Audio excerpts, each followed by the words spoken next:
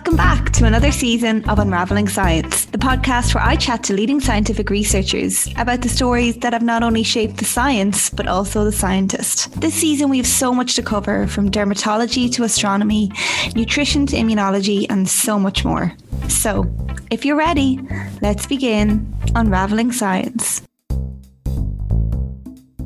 This season, I'm so delighted again to be sponsored by the wonderful Irish company Biosciences Limited. Biosciences are now part of the Thermo Fisher Scientific Group, and you can check out what they supply at thermofisher.com. I'm so grateful to them for continuing to sponsor this podcast.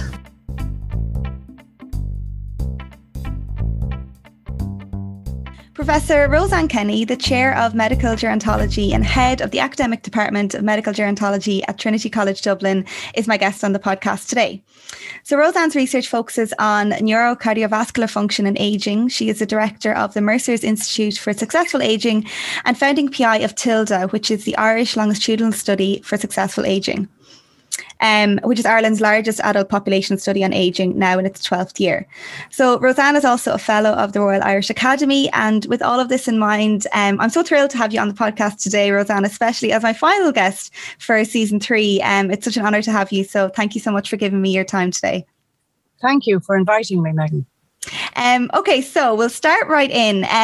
With this podcast, I like to get to know what you were like as a child. Were you always interested in medical research, science, kind of medicine, or did that come a little later on? So yeah, talk to me about that. I wasn't necessarily, as a child, interested necessarily in medical research, but I was a studier always. I don't actually remember that specifically myself, but ironically, last week I met a friend of a younger sister of mine, and she commented that every time she came to our house to play, I had my head stuck in a book. So I don't actually particularly think I did, but it was an interesting observation. So anyway, when did I get interested? My father was a doctor, etc. And yeah, so I knew a little bit about medicine before I decided to do it. I did quite a lot of voluntary work in secondary school with the Multiple Sclerosis Society, because my father actually developed multiple sclerosis, quite an aggressive form. So I helped a lot with that society. And I think it was during that period of time when I was volunteering, say between the ages of 13 and 17, that I really decided I wanted to do medicine.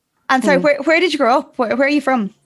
Oh, well, I was born in Canada. Then when we moved to Ireland, we lived in Sligo with my grandfather for a period of time in a house called Farm Hill House, which was a farm and an old Georgian house with no heating, but a lovely old infrastructure and old stables, that sort of thing. But it was old and rickety house, but a nice place to grow up, a lovely place actually for a childhood. And do you think it was potentially your father's influence that did lead you down the path of medicine ultimately? I remember distinctly what even led me down the path of geriatric medicine. I remember looking after, when I say looking after, my mother and I take this patient who was living in rural Galway at the time, out maybe once a week for a drive or to somewhere, who had bad multiple sclerosis. He was an only son. And I remember as he deteriorated, he was admitted to a so-called nursing home, and we went to visit him there. And it was, just heart-wrenching. The rooms were quite literally in the basement of, again, an old house. The walls were weeping wet, and there were 8 men in the ward he was in. No curtains, nothing shielding one bed from another. And at the top of the room, you could see, as you walked into the room, so-called ward, an open commode with feces and urine in it. And it was and he had bed sores and he hated the place. It was just degrading and disrespectful, and it was unimaginable, actually. And that's what just decided me, that I would like to do something with my life that would make a difference to that sort of care. Yeah, because actually that was one of the questions I had for you, which I thought I would bring up later on the podcast. But just while you're talking about it now, it is interesting that at the start of your career, you were in kind of cardiovascular research. And I know that's still a theme now, but now it's very much aging. So it seems that the kind of gerontology was there from an early stage then. Yeah, and actually, when I was doing cardiology, I went to London and did training in the Hammersmith Hospital, as it was then, it's Imperial now, once I graduated. And also then I did clinical research in the Westminster Hospital, as it was then, in cardiology. And as I was doing it, the area that I was researching was what we call baroreflexes that control heart rate and blood pressure, and the age-related responses in those, and how they change with aging, etc. That got me interested in the whole aspect of the heart-brain axis, how much of our heart function controls our brain function, and how much of our brain function controls our heart and other cardiovascular function. And from that, and because I was dealing with so many older patients as part of my research, whom I really, really enjoyed, for those reasons, I went into geriatric medicine, but my research focus was on cardiovascular disease. And indeed, my first professorship that I accepted in Newcastle upon Tyne was Professor of Cardiovascular Research. But I also ran, geriatric clinics and clinical wards in geriatric medicine there. So I suppose before we get into your research in depth, so talk to me, you went to NUIG and you did medicine there. And what was that experience like? And then why did you make the move then to London? Oh, NUIG was fantastic. We had a very small class. There were about 60 in our class. We were a very close class. And, it was really great fun. My recall of my university years is just that they were fun. There was, of course, some work involved, but we had a great time in university and a fantastic collegiate spirit. And Galway was wonderful because it was what was referred to at the time as a university town. I mean, almost everything evolved around the university and the students. So it was a very privileged life, really. I went to London. The job opportunity, made itself available. I mean, London at the time was where a lot of people were going, and of course, the quality of research and everything was so much better than you could ever get in the Republic. And the training was also very good, particularly where I went, the Hammersmith Hospital, which was then the Royal Postgraduate Medical Hospital. And that was, again, just such a rich experience for me in terms of scholarship and the breadth of medical specialties, etc., something we hadn't been exposed to in Ireland at that time. And I know you spent a number of years in Newcastle. And did you ever think at some point that you would stay there, that was where you were setting up shop? Oh, if I was honest with you, we were going to stay there. There was no question of coming home. But then Atlantic Philanthropy stepped into the breach, and they were keen, through Chuck Feeney's own aspirations, who is the founding lead, if you like, of Atlantic Philanthropies, they were keen to develop research and policy and practice changes in Ireland in the whole area of aging, and to support that through philanthropy. And to be honest, it was a really tempting offer. And when I came and looked at it and saw the challenges, there were definitely challenges, but with the philanthropy backing, supporting the challenges, it was never going to be an impossibility to change the landscape for aging in Ireland. So I felt that I could possibly make a difference, and I really relished the challenge at the time. So I suppose before we get into Tilda and aging and the huge amount of research and just scope there to talk about, because I have so many things in my head that I want to ask you about because of all the research that's come out of Tilda. But I know that when you were in the UK, you also were instrumental in forming the heads up tilt test. I think I'm getting that right. So talk to me about that and I suppose what that tests and how that has improved patient outcomes. As part of the sort of research we were doing in clinical practice around the connection between the heart and head, or head and heart, we developed a new model of clinical assessment for people who had experienced faints or blackouts or dizziness or indeed falls. And that was under the umbrella of the cardiovascular investigation unit. And even now, in St. James's Hospital, where I do my clinical work in Mercer's Institute for Successful Aging, we run the largest such clinic in Europe, where we apply quite sophisticated technologies when we're assessing patients routinely to assess brain blood flow at the same time as assessing peripheral blood flow and different heart functions. It's quite a well-known clinic now certainly on the European front, and it's really a rewarding place to work because instead of just gleaning as much as you can from listening to a patient's story and listening to their heart and measuring blood pressure in the traditional ways, we've a whole other added layer of more sophisticated physiological measures, which really enhance our ability to make diagnoses and then tailor treatments. And it's the idea that because, fainting and falling could be linked to cardiovascular issues, but they're going undiagnosed. That's absolutely right, Megan. In fact, from our work, we now know that 30% of falls, and remember, falls are the commonest reason for an older person to come to the emergency room, 30% are attributable to an underlying cardiovascular cause, be it something to do with blood pressure or heart rate. But the clinic we don't discriminate by chronological age. We see people from age 16 upwards because the background physiology is very similar. It's just different degrees of severity of change and different relative contributions of the heart versus the blood pressure at different age groups. So there's no point in having a clinic which is just for people over a certain age when all of these measures will enhance the assessment of all ages. So you said something there that it was one of the things I wanted to ask you is this idea of chronological age and biological age versus chronological age. So maybe for those who may not be aware, explain kind of the differences and why maybe we should be more focusing on biological age going forward. Sure. Well, chronological age is our number. What age you are, what number you are at this point in time.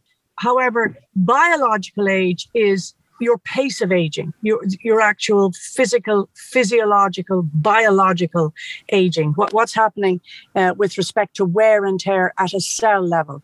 And it applies to all components of the body, biological aging in the brain, biological aging in muscle, biological aging of our liver, biological aging of our heart, etc., etc. So what Tilda is doing as one of its objectives is to try and understand the best ways possible that we can measure that biological aging.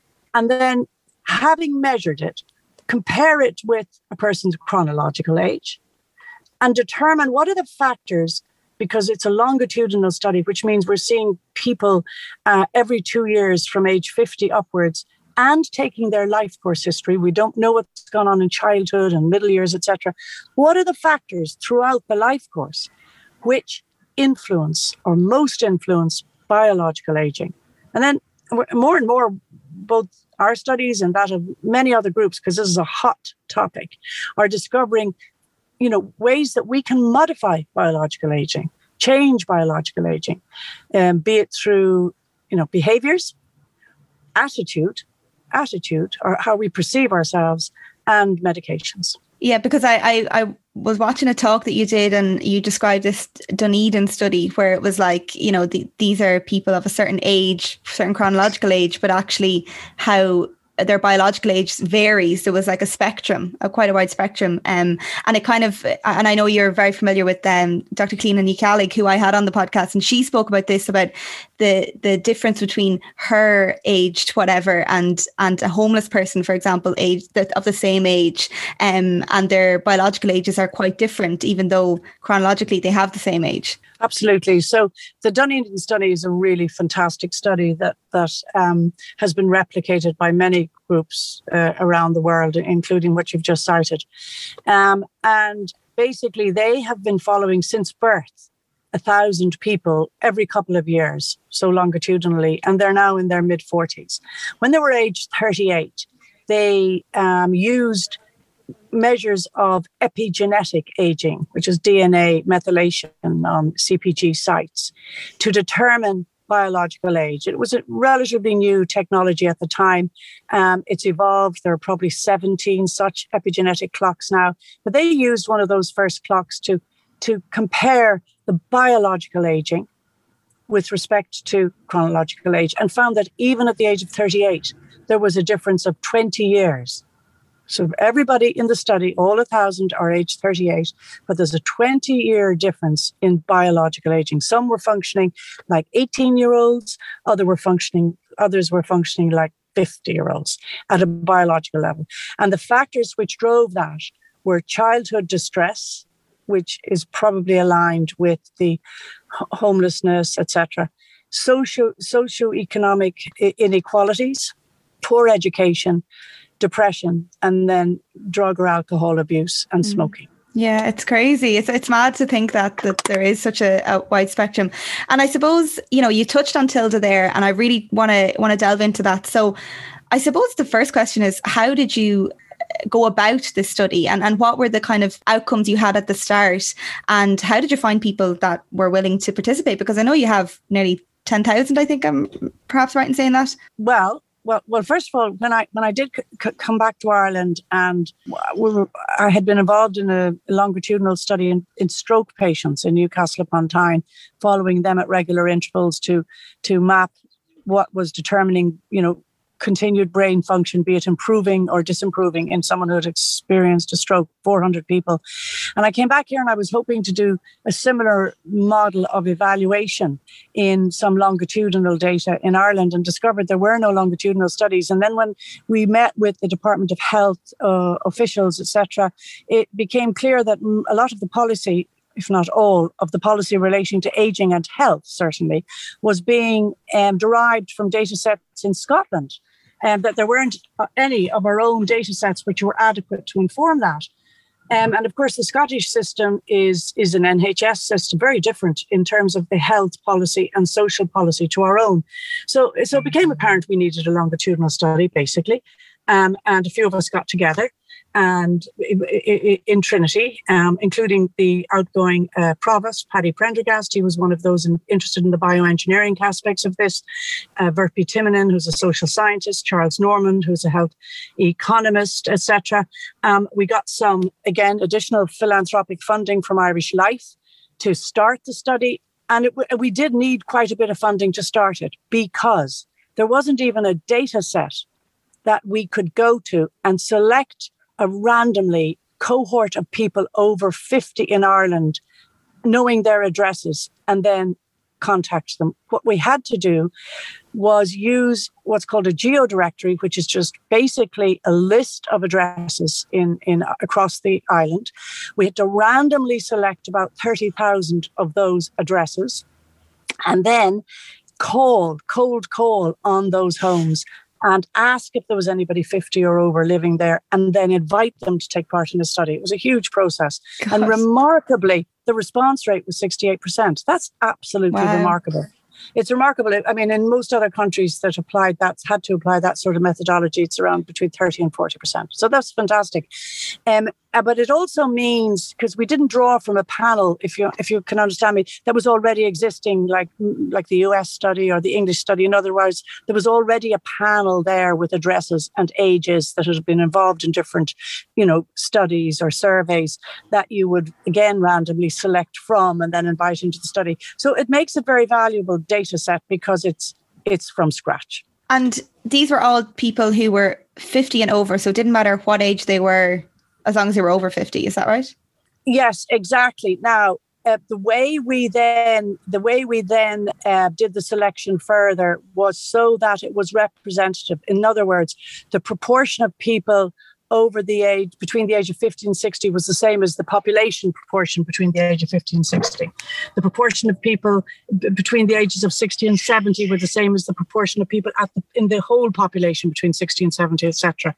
So by doing it like that, we were able to, it's a representative sample at a population level, as closely as you can possibly get it, at least. So you follow these people up every 2 years, and you're now kind of in your 12th year of the study. And what kind of questions, or is it a medical examination as well as kind of questions about their well-being, health, economic status, etc.?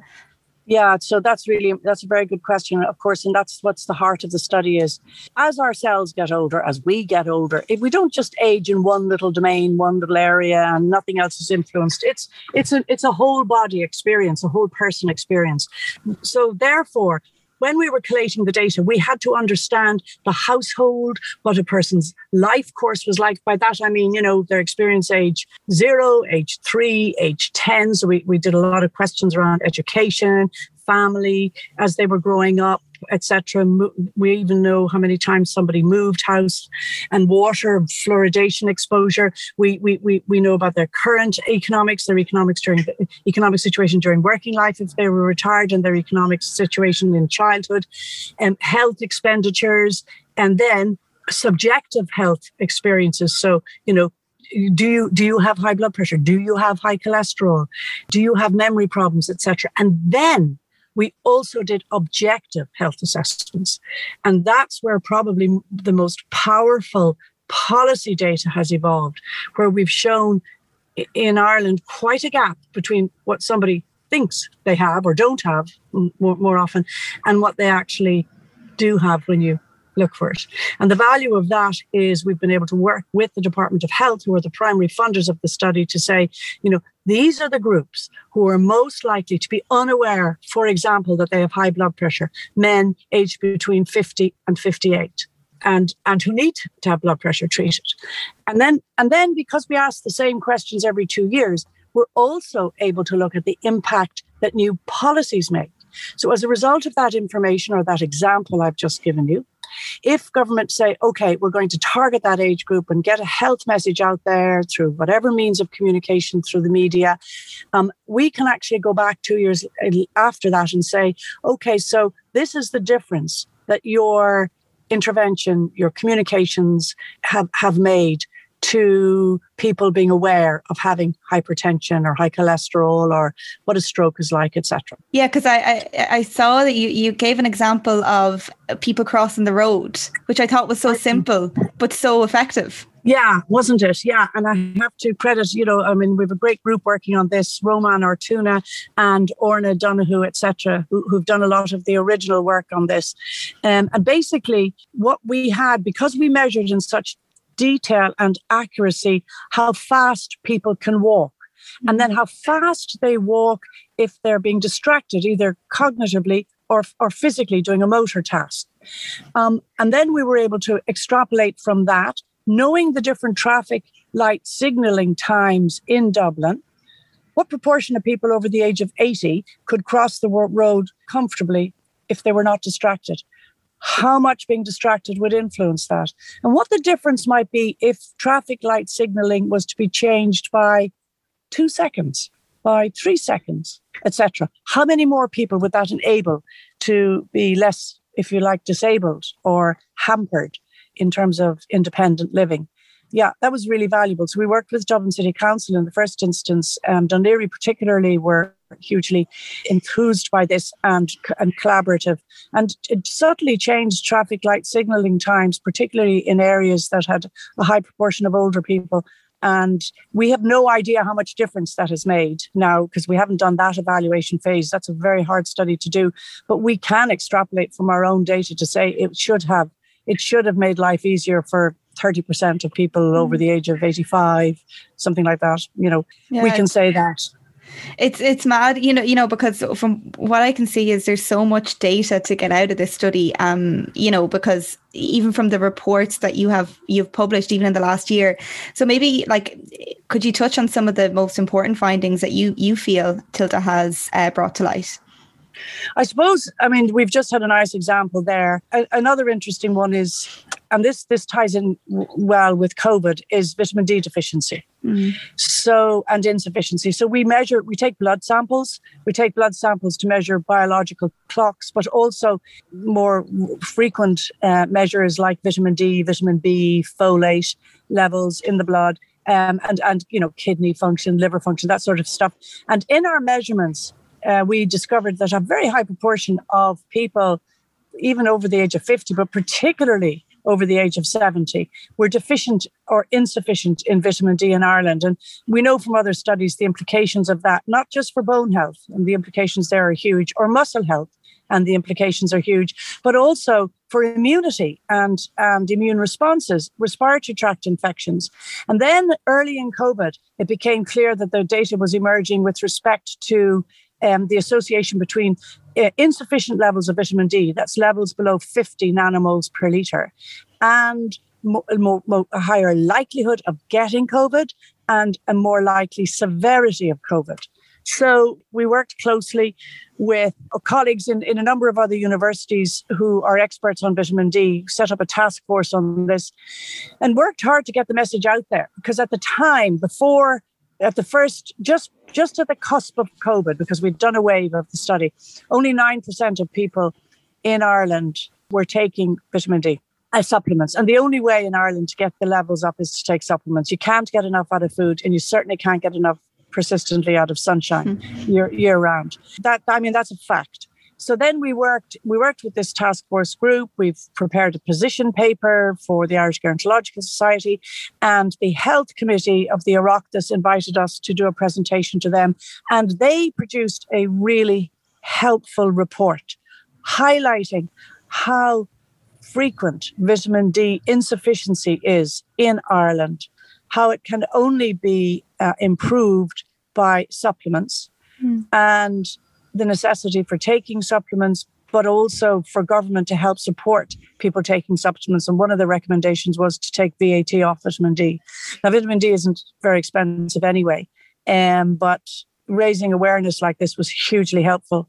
And I hope the next budget takes some consideration of that strong recommendation from the Oireachtas Health Committee. So would you recommend for people of any age to start taking vitamin D supplements? So that's a great question, because that one of the things about Tilda is we make observations on people over the age of 50. And then the next thing is, well, is this just confined to the over 50s? And my colleagues in St. James's, who do a lot of bone health and vitamin D work, did a large study on almost 40,000 people who had blood samples measured in St. James's, and found that 29% of 18 to 30-year-olds have insufficient levels. That's huge. Yeah. And when I at a clinic once, I asked the nurses and doctors I was working with, young junior doctors, how many of them were taking vitamin D, and nobody was. And then I asked what they thought about vitamin D, and to a person they said, well, people of our age don't get deficiency or insufficiency, but you do. If you're working indoors in Ireland, and you're not exposed to a lot of sunshine, and you're not taking supplements, you are very likely to be deficient or insufficient. Okay. Yeah, it's great, to have that data there. I suppose another question I wanted to ask you was, just in light of COVID and what you were speaking about there, and I think you're quite passionate about this topic, is the ageism, I suppose, in the media in the recent year with COVID and with the over 70s. And I watched a talk where you kind of had the headlines of newspapers and kind of how that could be ageist. So if you want to touch on that, I don't know what your opinion is. No, I'm very happy to touch on that. And actually, it's one of the areas we looked at in Tilda, and this is currently being led by one of our social scientists, Christine McGarrigle, who has shown that how you perceive yourself aging, your perceptions, you meet people who say, well, I'm very young at heart. I feel 40 and they're 80. That sort of person actually lives longer, even adjusted for all of the confounders we know influence mortality. And they are less likely to get cognitive impairment, or certainly get it at a much slower rate. They walk much more quickly. 4 years after they've made that declaration and done some tests which show how positively or negatively you perceive yourself. So the bottom line there from a research perspective is that aging perceptions influence how you age, the pace of your biological aging. Now, couple that with the ageist literature, particularly media exposure, that persons were exposed to during COVID, and start with the terminology of cocooning and the implications for that. The implications for all of that were, if you're 70 and over, you stay in, you don't go out, you don't engage, etc. And the subtext there is, well, because you're not needed. We as a society can afford to say to you, we don't need you. You are not necessary. Stay in. I just felt that message was so negative. And then it was further exaggerated by media headlines about making choices based on age and whether or not someone was treated for COVID. And that's, I hope I've persuaded you that biological aging drives a lot, and it certainly drives responses to interventions, etc. And there are some 90-year-olds who will respond well, and there are some 50-year-olds who will not because of biological aging and underlying, physical and cognitive substrates. So that of itself was very negative. And anybody, particularly over the age of 70, who comes through COVID feeling positive about themselves, given the negative, pervasive media reports and messages that were continuous. Good for them. They're really resilient and strong. But my problem was that was a very difficult for people at that time, and very inappropriate. And I think it just showed how superficial our approach is to aging and ageism. And once, the top layer of skin is removed, there's a lot of ageist attitude. In fact, it's the last ageism. We have, I think, certainly raised awareness and are dealing with sexism. Although you still encounter it, of course, and there are lots of anecdotes with respect to that. And racism is getting profiling. It's still out there, but at least people are talking about it and they're aware of it. But ageism is definitely third party to all of to the other two. And we need to start thinking and talking more about this issue. Yeah, because you talk about as well, like the contribution of the older society of the older population to our society, and that is still huge and it's still valuable. And I think, because watching one of your talks before I came on the podcast, I was so struck by like how much we actually our lifespan is extended as the years go on. Like, it is a bit insane to think that, maybe my generation will live into their 90s, that kind of way, on average. You will, even if you retire at 70, you'll probably have 25 years more in retirement before you pass. I mean, I probably will have 20 anyway. It's crazy. And, notwithstanding that, in the terms of the contribution, one of the first, and again, I feel a bit patronizing when I talk about the contribution that older people make. I'm getting old into the older person category myself by definition, but that older people make to society because actually, of course they do, but sometimes you have to state these things. We did 10 reports. Our team completely repurposed themselves for the 12 months of COVID. And we did reports for government to help them with their policy management of over 50s in Ireland. And the first report we did was the contribution that older people make to society, because we felt so strongly about what the media were displaying, talking about an 85-year-old, describing, first of all, their age, secondly, the fact that they may have been in a nursing home, thirdly, the fact that they had comorbidities, as though any of those factors affected the fact that this person had died from COVID. Yeah. But that stopped then in the latter waves, which is good. And then we did other reports on, chronic diseases is a big risk factor, as you know. So we were able, because of the detail of our data, to map out what the prevalence of chronic diseases was, even down to local authority level, which was very helpful for government. What the levels of frailty or home help. We knew all of that so that we could help government say, well, you still need this proportion of services for this proportion of people, irrespective of where you're trying to draw your services into other aspects of the health service. So really valuable stuff. And of course, we did another one on vitamin D and found that there was an increase in 15% in people taking supplements, up to 23%. That was the first wave. And we're doing another wave now. And I'm hopeful that the take-up on vitamin D supplements will be even higher.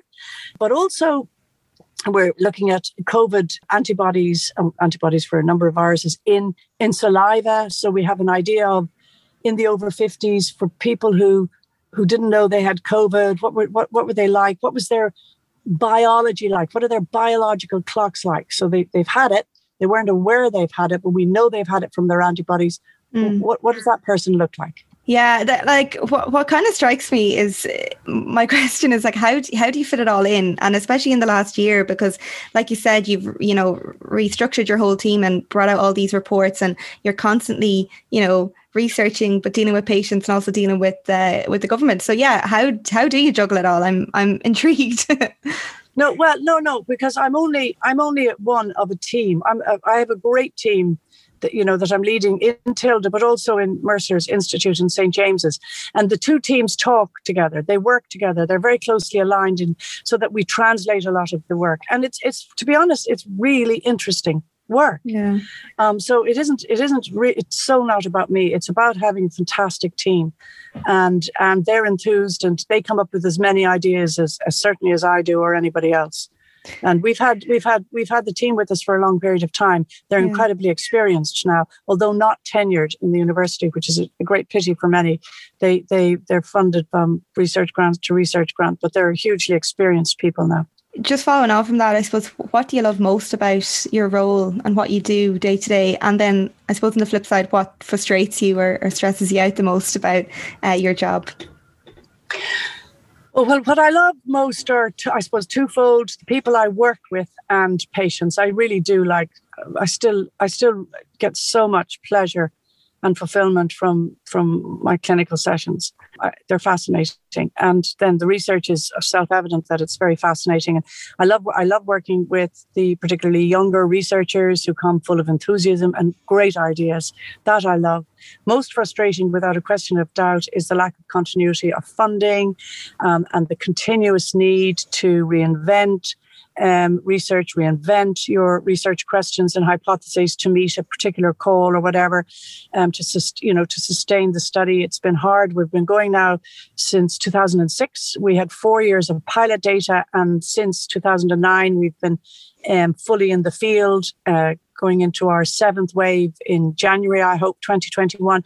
But there is insufficient money in Ireland for funding these sorts of rich studies, and the beauty about the funding we got from philanthropy, from Atlantic Philanthropy, was that they were far less restrictive. So what they did was they identified who they wanted to lead out on their research and their themes, the areas and domains they were interested in funding. And then they just said to you, okay, deliver it and show us what you've delivered when you say you've delivered. But there weren't continuous reviews and hours spent on informing funding bodies. So they're by far, that's a really good model, and that's what I would recommend. And then finally, again, it's funding, getting tenure for people that I've described to you who are really well trained, who are thought leaders, research leaders, and again, finding support for them to continue leadership so that this process is sustainable, because aging and climate change are the two big things coming down the track for all societies. On your kind of clinical side of things, like how much of your time is spent in the clinic? I do 2 clinics a week and then 1 session now, just catching up on notes and letters and all of the administrative sort of support from that. And then I would do clinical research studies. So we put in implantable devices to measure the stuff I've described to you in terms of blood pressure and heart rate and all of that. There are now little devices that you can inject in under the skin, and we're working with some of the companies who develop these to see if they can be used for literally real-time monitoring, so that all of that information is captured, not just from a watch or an external wearable device, but an internal plantable device. I suppose, Roseanne, my last question for you, which I tend to ask most of my guests, but sometimes it's a bit of a hard question. But if you weren't in the role you're in now, and if you weren't in the job you're in now, where do you think your life might have ended up? Or what other career do you think you may have had? A nun who taught me, who had a lot of insight. When I told her I was going to do medicine, she said, "You're crazy. You don't have a science brain. You must do philosophy." And when I retire, I'd like to study history a little bit more. I thought your answer was a nun. I thought you were going to say you wanted to be a nun. No. Although I suspect, like all girls of my period, I did go through 5 minutes in a convent boarding school, sitting thinking, should I? Do I have a vocation?